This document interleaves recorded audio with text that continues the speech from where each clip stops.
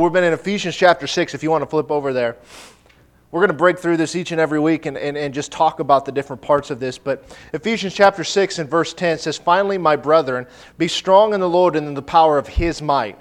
Put on the whole armor of God that you may be able to stand against the wiles of the devil. For we do not wrestle against flesh and blood, but against principalities, against powers, against the rulers of the darkness of this age, and against spiritual hosts of wickedness in heavenly places. Therefore, take up the whole armor of God, that you may be able to withstand in the evil day. And having done all to stand, stand therefore, having girded your waist with truth, having put on the breastplate of righteousness, and having shod your feet with the preparation of the gospel of peace. Above all, taking the shield of faith, with which you will be able to quench the fiery darts of the wicked one. And take the helmet of salvation and the sword of the Spirit, which is the word of God, praying always with all prayer and supplication in the Spirit, being watchful to this end with all perseverance and supplication for all the saints." And last week, we talked about the loin belt of truth. And if you missed it, go online. It's there to listen. We are working on getting CDs. We've had a few people request that, people who aren't quite so technological, if you will, and stuff. So we were working through that to get those together. But the loin belt of truth, and last week we talked about the crucialness of it. In fact, you even reiterated this morning. By the way, if you're not coming on Sunday morning, she's back. So no more of my videos if you know, whatever. Be back there and whatnot. And we'll be starting Wednesday night, the whole thing here in a couple of weeks with the Gooder God, the John Bevere teaching. But anyhow, with the loin belt of truth and how important it was, what seems insignificant is actually the most significant part of the armor. Because the belt of truth, everything that we have, all the rest of the armor, hinges into it. The sword, the scarab that was the sword would hang on it. The shield would lock into it. The breastplate tucks into it. And even the helmet itself, depending on the different helmets, would lock into the breastplate, which would go down to the belt. And the central theme in there that Paul is expressing is that everything is hinged upon truth. Truth is crucial. It's a must. Today, which is no, coincidence whatsoever, the thing that's being denied that it exists today is truth. And by doing that, by saying you can't know truth, nobody knows truth, truth doesn't exist, is undercutting the whole message of the gospel, because we claim to have the truth. And even more than that, Jesus claimed to be the truth. You see, there is truth, and then there's everything else. If something doesn't line up with the truth, then it is wrong. There's not two truths. You can't have two things opposite and opposing being true. It's impossible. And we kind of understand that, and we grasp that concept kind of superficially, but it really is deep. It really goes and harnesses into something that is a much bigger issue. And so the existence of truth and what that belt does is crucial going forward. But look at verse 14. We read part of this last week. "Stand therefore, having girded your waist with truth." But here's the next part. "Having put on the breastplate of righteousness." So this is where we're going to go today, the breastplate. It's very important to know that, first of all, righteousness is a weapon. Too often we think of the armor as simply defensive, and it is, don't get me wrong. But it is also offensive. It's used in the same context with all of the other stuff, and it's telling us exactly all these things that we need to put on. But let's look at 2 Corinthians chapter 6 real quick. 2 Corinthians chapter 6 and verse 7. "By the word of truth, by the power of God, by the armor of righteousness on the right hand and on the left." Here, righteousness is plainly called armor. Pretty clear, right? We can't mistake that. There is something significant about this righteousness being armor. And this isn't just a new concept. This isn't something that just came into play. If you flip back to Isaiah 59, and you don't have to turn there, I have them all up on the screen for you, but you can if you want. Isaiah 59 and verse 17. "For he put on righteousness as a breastplate, and a helmet of salvation on his head. He put on the garments of vengeance for clothing, and he was clad with zeal as a cloak." Again, not a New Testament concept. It goes all the way back to Isaiah, and probably even before there. There's a lot of this stuff that gets expressed in different passages, but was kind of a known thing. It was accepted. And so looking at this breastplate from just a natural standpoint, Daniel, I got a picture there, if you will. We looked at that picture last week. Here's another one, and this is just an artist's excerpt of that. I like how they put the abs on it. I need to get me one of those. So that would be handy. But you can see from this one's not quite as dramatic, but you can see the gorgeousness of it.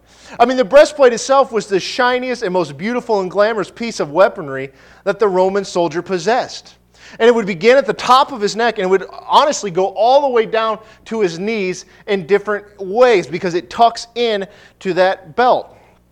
It's composed of two different pieces of metal, one that covers the front and one that covers the back. And it had these two pieces that were held together by these brass rings on top of the shoulders. So depending on how it was, there were different ones out there. These are not actually the most popular of the two, but these are the most popular ones that we think of, probably because they're the most ornate. Most of the time what you would see, and I really couldn't find any pictures that gave it justice, is that this breastplate was made of these smaller pieces. They were scale-like. They almost looked like fish scales, and how they overlapped one another. And if you've ever tried to cut a fish that has hard scales, the first thing you do is you scale it. You get rid of them because they're a pain to cut through. They're not easy. And so the other thing about this that's interesting is this was the heaviest piece of weaponry. This thing weighed in excess of 40 pounds. Can you imagine walking around every day with one part of it weighing 40 pounds? Anybody who's gone on a hunting trip or some sort of excursion, they put on these big packs that weigh 40 and 50 pounds. Soldiers do it all the time and don't think anything of us. For the rest of us, we'd probably die. We wouldn't be able to do it. But it's 40 pounds here, which Goliath's breastplates, they said, weighed around 125 pounds. To give you an idea what kind of man Goliath was. He was a man's man. He was 2 inches shorter than Paul, actually, but very close. So anyway, this thing was very, very elaborate. It was made of bronze or brass. Usually it was made of brass. It could have been made of either one. And what's interesting, and we talked about this a little bit last week, is that the more a soldier would walk around in it, the shinier that it would get, the more sheen that would come, because these metal pieces would rub together and kind of create this really incredible sheen. And the beauty of the breastplate was enhanced by the soldier wearing it. So now let's take a spiritual application of it. The more you wear your breastplate of righteousness, walking through life fully conscious of the righteousness that you have in Christ, the more brightly you will shine as a light in a dark world. These things are significant, and a lot of times we just overlook at them. So your righteousness here is not just a defensive weapon, but also an offensive one. And one of the reasons would be is the shininess of this would be used to their advantage because they would allow the sun to bounce off of it and hit whomever they were going against. What we need to understand is that if you were not engaged in a battle, there would be no need for any of this. We wouldn't need this armor. But Paul's words to put on the whole armor tells us that we are constantly engaged in spiritual warfare. The problem we have, it's the same problem we have with the word church, is that when we think of church, we think of a time and a place, right? Church starts at. Church is over at. We've taken that word and changed it. This is not necessarily bad, but that's not the intention. What is the church? We are the church, right? It's the same thing here. When you talk about this armor, we think of spiritual warfare as something that we specifically go out and engage in and miss the fact that we are constantly engaged in it because the battle is on us. It's in our minds primarily. It's where it's happening. It's not like we're going out and doing battle for other people. We can do that and some intercessory type stuff, but primarily the attacks are coming against us as individuals. And we need to understand that before we go further because this is the whole premise of everything. Every day we put on this armor. And I told you the Greek word there for put on was ingyo. It gives the idea it's like putting on a new suit. Put on every single piece. Don't leave anything off. And so I gave you this definition before, but if you remember, we talked about the devil. It's a description more than it is. It comes from the Greek word diabolos, and it stands for one who strikes again and again until finally he penetrates the mind with slanderous accusation. It's because the enemy desires to penetrate and immobilize a person's mind and emotions. He especially delights in finding believers who do not know that they are righteous. And this is key. They don't understand it. They don't grasp the concepts of it. Yeah, they may say it, but talk is cheap. It's not enough to just go around saying all of these things that you are. It's believing these things that it says that you are. Christ's followers who don't understand why or how they are righteous, they tend to walk in condemnation. I guarantee we all know somebody, we can think of somebody like that. They're defeated easily because they feel that they don't deserve the positioning that God has given them. And at times, it honestly seems like 90% of the body of Christ is walking in some condemnations because He's convinced them that they will never be good enough. They can't do it. You're not good enough for God. Yeah, you may be saved, but that's it. You really shouldn't say anything to people about it because look at all the stuff that you did. Right? You're not qualified to portray the image of God. You may be saved, you may be going to heaven, but you're not qualified for that because you don't have your act together. And it goes on and on and on. And these people walk around beat up, condemned. Why? Because they're not renewing their mind. They're not taking every thought captive, which means that they're not engaged in spiritual warfare. Spiritual warfare is happening and they're sitting there taking a beating. And they don't even recognize it. Paul tells us to stand, right? And we talked about this before. But this word stand here is not just stand up, but it's this almost arrogance to it. This throw back your shoulders and keep your head up high and walk around confidently. I use the word swagger, right? You walk in the room, people notice. There's something different about you. And again, while we all know believers that maybe do walk around defeated constantly, everything's always bad, nothing goes their way, they can't ever seem to get out of the mess they're in, we know people on the other end of the table who are incredibly confident in the things of God. And there's reasons for that, and we'll get there. Understanding that God has freely imparted righteousness to you, and that this righteousness is based on Him and not you, is a must to confidently wear this breastplate. We have to understand that. It's based off Him, not on us, and He chose to give it to us. You see, because now the burden is off of us. Our ability to keep the things of God had nothing to do with this righteousness that was bestowed upon us. It was in contrary to that. 2 Corinthians 5, verse 20. Says, now then, we are ambassadors for Christ, which means we are His representative. In the Hebrew, it would be, we are His imagers. As though God were pleading through us, we implore you on Christ's behalf, be reconciled to God. For He made Him, who knew no sin, to be sin for us, that we might become the righteousness of God in Him. Who did this talk about? Christ. Didn't talk about you. They're just begging you, receive this, pleading through us. We implore you on Christ's behalf. Whose behalf? It wasn't even on their behalf. It was on Christ's behalf. Receive the things that Christ has done. It's Christ's work that makes us righteous. This is pretty clear. Let's look at Romans chapter 3. Romans 3, verse 21. But now the righteousness of God, apart from the law, is revealed, being witnessed by the law and the prophets, even the righteousness of God through faith in Jesus Christ to all and on all who believe, for there is no difference. For all have sinned and fall short of the glory of God. We know that one, don't we? We use it as an excuse. That's our crutch. All have sinned, fallen short. I'm one of them. Being justified freely by His grace through the redemption that is in Christ Jesus, whom God set forth as a propitiation by His blood through faith, to demonstrate His righteousness, because in His forbearance God had passed over the sins that were previously committed, to demonstrate at the present time His righteousness, that He might be made and might be just and the justifier of the one who has faith in Jesus. God has given righteousness fully to all who believe. It's not a partial. It's not a little bit here, a little bit there. He's fully given it to all who believe. And we're going to come back to that passage. Romans 5 and 17 says this, for if by the one man's offense death reigned through the one, much more those who receive abundance of grace and the gift of righteousness will reign in life through the one, Jesus Christ. Right? Who is it a gift? It's a gift. Who's the one? Jesus Christ. And we know the context of these verses because we've heard them 1,000 times. But the problem is we hear this stuff often, we don't take it in. We don't let it sink into what it's really telling us.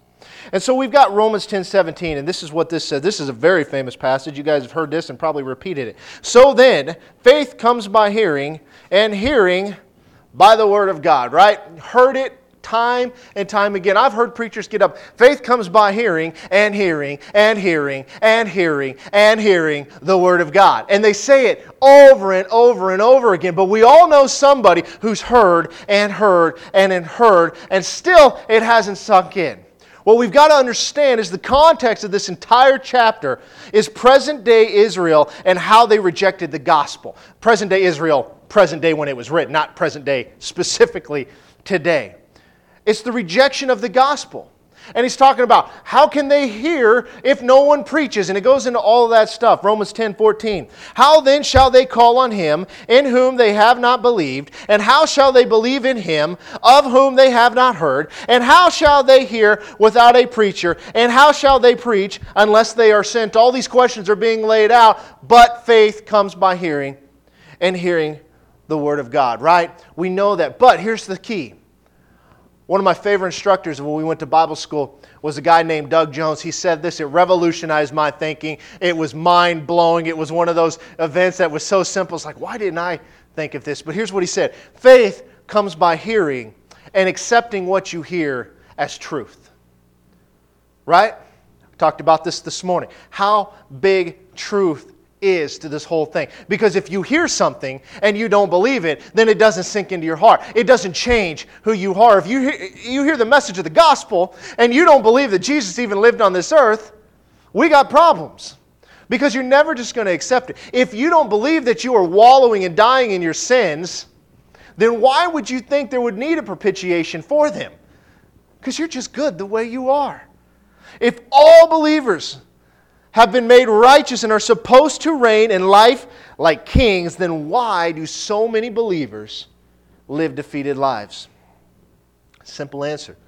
Their minds have not been renewed to the Word of God.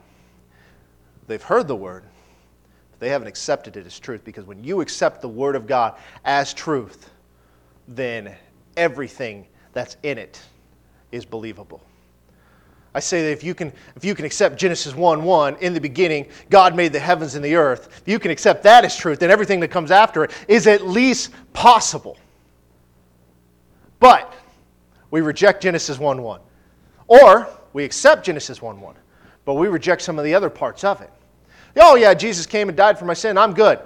But the whole part about I'm supposed to be walking in health just doesn't make sense to me. But I got a good doctor, so he's good. Nothing wrong with doctors. We're thankful for doctors and the medication and all this other stuff. But we don't take God at His word. It comes down to money. I mean, it's just another example. And again, nothing I'm ever doing is trying to just get more money out of people, because that's really not my goal. It's the changing of the heart. It's the changing of the guards inside of life. Because when everything you have, including your money, belongs to God, then suddenly your need for it changes. Your desires for it changes. There was a time in my life where I chased money, and I chased it often. And I really was puffed up unknowingly to myself, because I really thought I was in the 100% perfect will of God, because things were going well. And then it wasn't until a couple of years later when I realized that that was keeping me from the greater things that God had for me, because things were going well. I was trusting on the good part instead of the God part. It's accepting what you hear as truth. 1 John 5, starting in verse 13, says, "These things I have written to you who believe in the name of the Son of God." And that's the key, that's the caveat. "That you may know that you have eternal life, and that you may continue to believe in the name of the Son of God. Now this is the confidence that we have in Him, that if we ask anything according to His will, He hears us." And that's the key, according to His will. But this confidence word, it's the Greek word parisia, if I'm saying that right. I don't speak fluid Greek, so sometimes I'm making up the pronunciations. But it means boldness or openness. It's the picture of a person who is exceptionally open and bold in how they approach situations. We might almost call it arrogance. And we know people like that when it comes to the things of God. Again, we talk about the difference that we know people who are defeated constantly. Everything's negative. Nothing good ever happens. And then you got this confident over here. What's the difference? These folks have accepted what God said is truth. And if He said it, He's going to figure it out. It's like Abraham. Abraham was given a son. Do you remember his name? It's a good name, isn't it? Good name. Everybody should name their kid that. But anyhow, his name was Isaac. And God made a promise in that he was going to have offspring. And God says, "Abraham, I want you to go, and I want you to go up there, and I want you to sacrifice your son." Most of us would be like, "I'm sorry, get thee behind me, this cannot be God." But Abraham knew the voice of God. And it wasn't just the voice. You got to look back and look closely. God appeared to Abraham multiple times, physically. This wasn't just some abstract voice he was hearing. This was a physical appearance many times back then. But what was Abraham's faith in? He knew that even if he went through with this, because of the promises that God had made about the life of Isaac, that even if I kill my son, God's going to raise him up. He has to, because he made promises. That's the confidence. We might say it's fully persuaded. We keep using that word around here lately, but you're going to hear it a lot. You have to be fully persuaded that the Word of God is truly the Word of God, and that He will do the things that He says He will do. An attitude of righteousness will profoundly affect your prayer life. When you are confident that you are right with God, your prayers become easier. Why? We enter boldly into the throne room of grace. Nothing keeps us back. Even when we miss it, we know that repentance is there and forgiveness is there, that we've been washed clean by the blood of God. And so that's one side of the breastplate, the righteousness as an offensive weapon. But what about as a defensive weapon? Because it does do both. Isaiah 61:10. I will greatly rejoice in the Lord, my soul. I will greatly rejoice in the Lord. My soul shall be joyful in my God. For He has clothed me with the garments of salvation. He has covered me with the robe of righteousness. As a bridegroom decks himself with ornaments, and as a bride adorns herself with her jewels. And I think it's interesting. What is a robe? Robe covers all the way down. It's like this righteousness covers you from head to foot. It goes all the way down. It's every part of you. There's nothing unrighteous about you because I've made you righteous. Isaiah 51 and verse 7. Listen to me, you who know righteousness, you people in whose heart is my law. Do not fear the reproach of men, nor be afraid of their insults. For the moth will eat them up like a garment, and the worm will eat them like wool. But my righteousness will be forever, and my salvation from generation to generation. The question is first of all, you who know my righteousness. Who's he talking to? He's talking to us. He's talking to everybody who belonged, the nation of Israel specifically in this area, because they worshiped Yahweh. Other nations worshiped other gods, but they worshiped the one true God. And he goes through, so he's talking specifically to them. He's basically, don't worry about these other people. Don't be afraid of them. They're going to be destroyed. And so, as we look at this righteousness, this understanding, I want to show you something that kind of came to me in the last couple of weeks that I think is very powerful. And we're going to go through and we're going to look at some different people in the life of God. And I want you to notice some similarities of the things that were going on. First, let's talk about Adam. Okay? Obviously, his role and identity is the first man. There's no question about that. He was the firstborn, if you will. But how was Adam cast in the biblical story? Well, he was the Son of God, literally. I mean, in one sense, because God made him, created him specifically, and from there, creation was in our wheelhouse, if you will. We have the ability to do that. As son of the king, he was royalty. He was his father's designated ruler in Eden. I want you to subdue the earth. I want you to, work the garden. I want you to do all this stuff. He was put in the garden to work the land. Once he was expelled from the garden, he was displaced from God's kingdom to suffer. Because working the garden became difficult all of a sudden. It was working the earth. The thorns and the thistle, it talks about all of that kind of stuff. And Adam lost his earthly immortality. Now death has entered the world. And he died, but Scripture is very careful to note that his lineage would live on, most precariously through Noah and all the way to Abraham and then Israel and then, of course, Jesus. You see the descent that goes on, but his eternal life is guaranteed by God's power. His bodily return to the new Eden depends completely on the resurrection of Christ, who was the firstborn from the dead. So you see these different things that God said, this is who Adam is. Well, let's look at another. Let's look at the nation of Israel. Israel, primarily, they trace their heritage back to Adam, but God calls the nation his son. I think that's interesting. How do you call a nation a son? And Israel is not only the light to the nations, but God intended Israel to rule over the nations. And you'll see different scripture passages up there that you can write down and go back and look at. And this only makes sense given the fact that God is the ruler of the nations and Israel is his son. It kind of coincides together. Israel is referred to as God's servant. And like Adam, Israel's transgression led to exile from the place where the divine presence resided, just based off of what they did. The result of this suffering was under foreign powers and kings and things like that. But eventually, Israel is exiled to the point it ceases to exist as a nation. But the prophets foretold Israel's resurrection, which was most vividly through the dry bones thing in Ezekiel 37.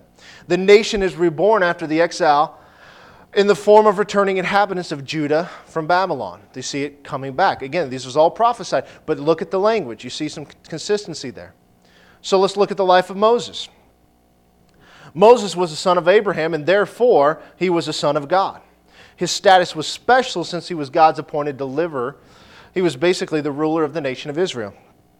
God tells him that he will be as God, which is the Hebrew word Elohim, to Pharaoh and to his Moses brother Aaron. Because of the divine power that flowed through him, he would come to be seen by the Israelites as this quasi-divine figure, though he was just a man. But they looked at him differently because the Spirit of God was upon Moses and he did all of these miracles and stuff. Moses is called the servant of God. He suffers for his sin and is prohibited from entering the promised land, though God permits him to see it from a distance just before his death. The Transfiguration informs us that Moses lived on with God, but as with everyone, his resurrection in a new Eden was contingent on one who was to come, and we all know who that one is. So we've got Adam, and we've got Israel, and we've got Moses, but what about the kingship, the Davidic line leading to the Messiah? In the Davidic covenant, God promised David an everlasting dynastic succession. And the fulfillment of this promise would fail in the Old Testament era due to the death of Israel in exile. Israel's resurrection through Judah, which was the tribe of David, would keep this promise alive. The fulfillment of the promise would be inaugurated at the first coming of Jesus. But the question we ask is, how do the patterns emerge in Israelite kingship and the messianic son of David? Well, let's look at this. David was an earthly son of God. But the kings of David's line were also called son of God in an act of anointed adoption specific to the enthroned king. There's wording there. Look in Psalms 2. The king was God's anointed descendant of Judah. His ruling represented him among all his earthly children. The kingship carried with it this quasi-divine aspect again. Psalm 45 in verse 6 and 7. I don't have that one up there, but that's where it talks about it. And then Psalm 89 and 27, it casts the throne of David as the most high among all the nations. King David was God's servant, as were these other godly kings. One particular branch from the tribe of Judah in David's line would be the individual servant God would use to bring salvation to Israel. And just like Israel, this individual servant would suffer and die, but yet live to see his offspring, a multitude, made righteous by his service. You ever want to see a very fascinating passage talking about the Messiah coming? Go read Daniel 7. It's incredible. So we see all these things leading up to the Messiah, but what does that have to do with us? Well, let's look at the language. First of all, we are the sons of God. You see that in Galatians 3 and 26. For you are all through faith in Christ Jesus. Okay? We are kings, Revelations 1:5.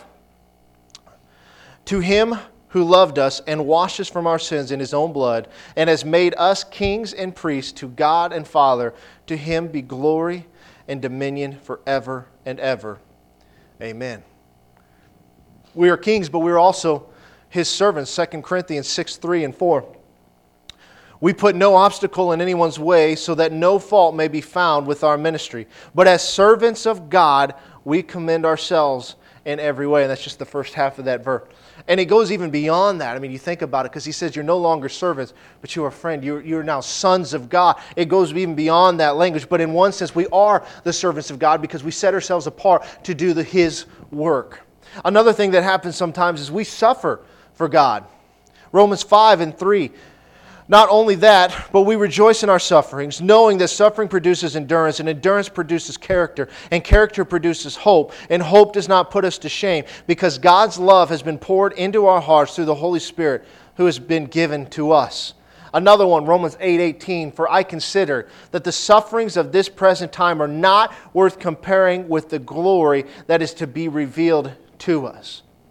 1 Peter 5 and verse 10, and after you have suffered a little while, the God of all grace, who has called you to His eternal glory in Christ, will Himself restore, confirm, strengthen, and establish you. And what's the moral of the story and all this? Yes, we may suffer, but nothing compares to the glory of God. It's worth suffering for.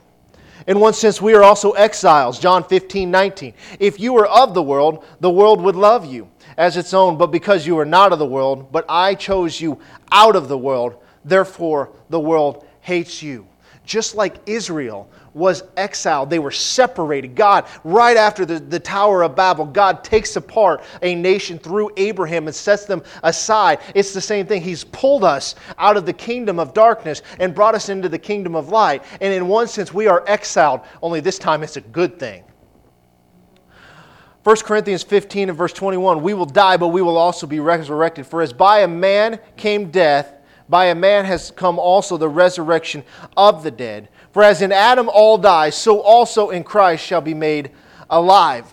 So I've got a little chart to put up there for you, and I hope that you've picked up on the language here. But you see the plan of the Messiah all the way through. How every one of them, all that we talked about, and we could have done more, we could have done a bunch more, but I tried to keep it simple, tried to keep it short, that we were all sons of God, starting with Adam all the way to this point, that we're all set aside as rulers or kings, that we're all servants of the Most High, but yet we will suffer on this earth, and we will face exile and death, but we will live on and be resurrected, made alive in Christ to be resurrected at some point by Him.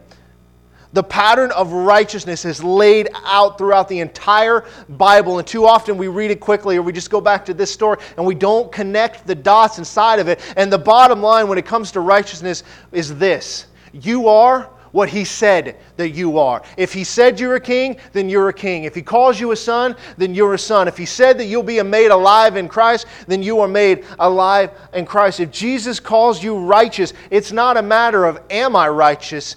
I am righteous. We should wear it proudly. We should wear it boldly. We should throw our shoulders back, knowing the King of this world has given you the authority. Goes back to that language. You guys see how all of these pieces connect from the very beginning. God wasn't taken aback. Oh my goodness, Adam sinned. What do we do? I don't know. He knew what to do. He knew it was going to happen. He had a plan. And you see it all the way through, getting to us. Why are we righteous? Why were they righteous? Because God said it. That's it. It's that simple. It's not that I can earn it. It's because He said it. So I want everybody to flip over to Romans 3 real quick. If you got your Bibles, Romans 3. We already read this once, but I want you to look at it again. We're going to read it a little slower this time. Romans 3, and we're going to start at verse 21. But now, the righteousness of God. Whose righteousness? God's righteousness has been manifested apart from the law. Although the law and the prophets bear witness to it, the righteousness of God through faith in Jesus Christ. How do we get righteousness? Faith in Jesus Christ. For who? All. Not some. All who believe. For there is no distinction. For all have sinned and fall short of the glory of God and are justified. We talked about that a few weeks ago. Justified by His grace as a gift through the redemption that is in Christ Jesus, whom God put forward as a propitiation by His blood, to be received by faith. This was to show God's righteousness, because in His divine forbearance He had passed over former sins. It was to show His righteousness at the present time, so that He might be just and the justifier of the one who has faith in Jesus. If one person is just and He is the justifier, what makes you righteous? He does. Not you. You see, it's His righteousness given to all who have faith, not some. We're the ones that put distinctions in here and make it complicated. We complicate the gospel all the time. It's almost like we do everything we can to help people keep from getting saved because we get in the way. We give somebody that gives their life to Christ and we tell them, you come to Jesus just as you are. Your past doesn't matter. I don't care if you're strung out on drugs. I don't care if you were a prostitute. It doesn't make a lick of difference. You come to Jesus just as you are. And so they do. and they receive forgiveness of their sins. And then next week they come in and they're talking about a struggle that they're having. Oh, you can't be like that. You've got to stop. You need to go clean yourself up. All of a sudden the righteousness is on their part. Why? Because we get in the way. It's God's. It's His righteousness given to us as a gift. Ephesians 2, 8 and 9. We are saved. It's by grace, His grace, and it's through faith in Jesus. We can't boast on it. We can't brag about it. It's almost as if God said, I'm giving you all of this armor. Here's your part to play in it. Put it on. That's it. Put it on. But that sounds too simple. We got to complicate it. We got to have marathon prayer services to do spiritual warfare. We got to rent tall buildings to get up into the high places so we can deal with them right on their own turf. Right? We complicate the process. God's like, hey, here's some armor. Put it on. It'll take care of your problems. Maybe if you just trust in me. Maybe if you just allow me to be God. Maybe if you just quit getting in the way. Let me do what I do. And so, before we close, I've got a worship song, and I want you to really focus on the lyrics here. And as you sing them, I want you to cry out to God here, because they're very powerful and the expression of who we are in Christ. Let's stand up, Daniel, if you will, and let's worship. I'm no longer a slave to fear. I am a child of God. I'm no longer a slave to fear. Oh, I am a child of God.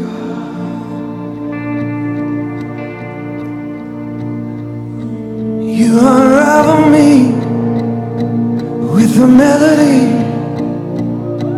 You surround me with a song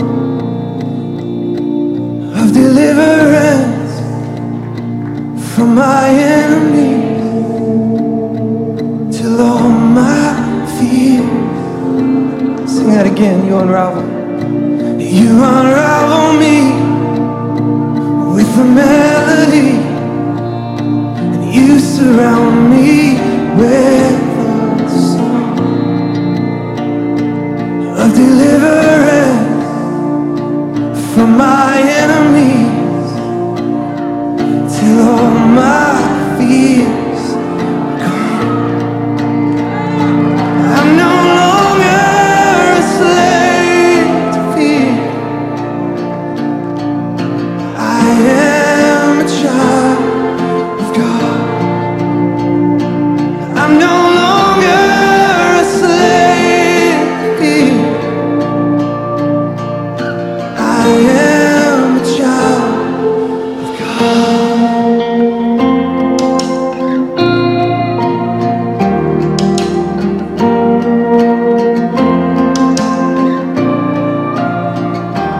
From my mother's womb, you have chosen me. Love has called my name. I've been born again to a family. Blood flows through. From my mother's womb, from my mother's womb, you have chosen me. Love has called my name. I've been born again to a family. Your blood flows through my veins.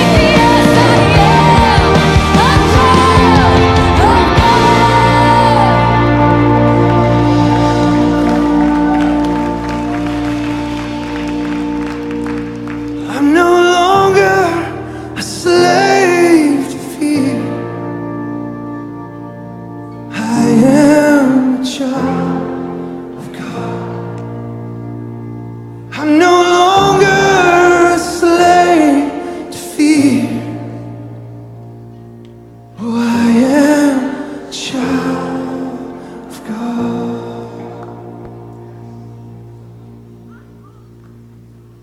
Why are we no You're longer more a real than slave to fear? the wind in my love. Danny, you can go ahead and kill that. Why are we no longer a slave to fear? Why are we no longer a slave to sin? Why are we no longer a slave to the things of this world? It's because we're a child of God.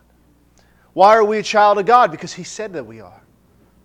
What makes us His sons or daughters? He does. What makes us righteous? He does. What part do we play in it? We simply believe.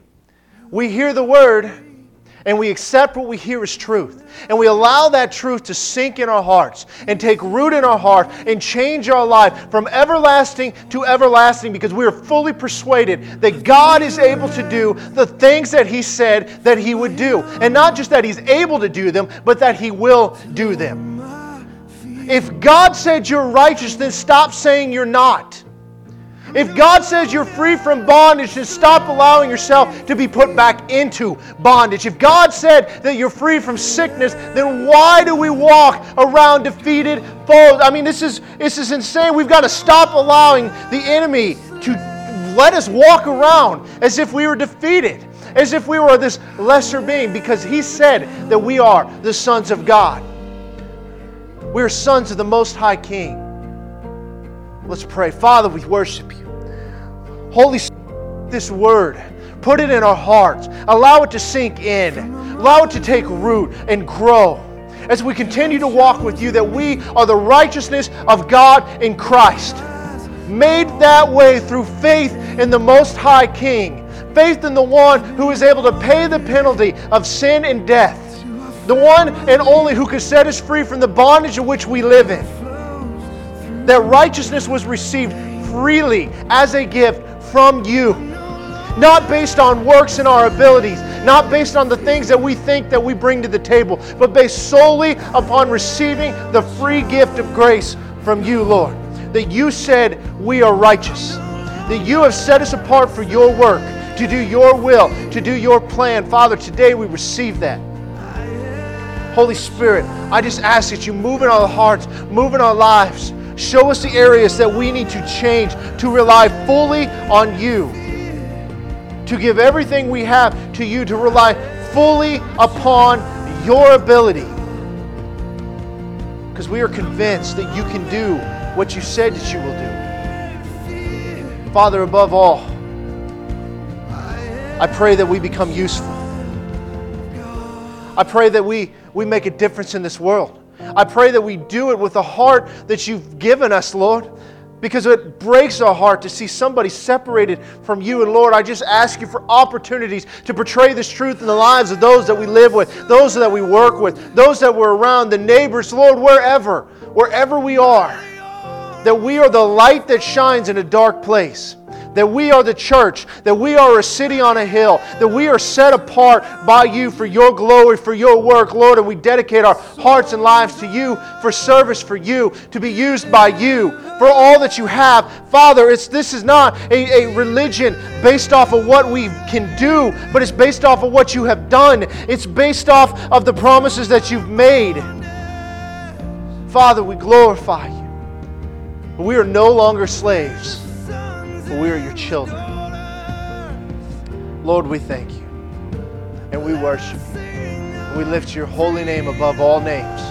We put it first in our lives, first in our words, first in our thoughts. We praise and worship Your holy name. It's in Your name we pray.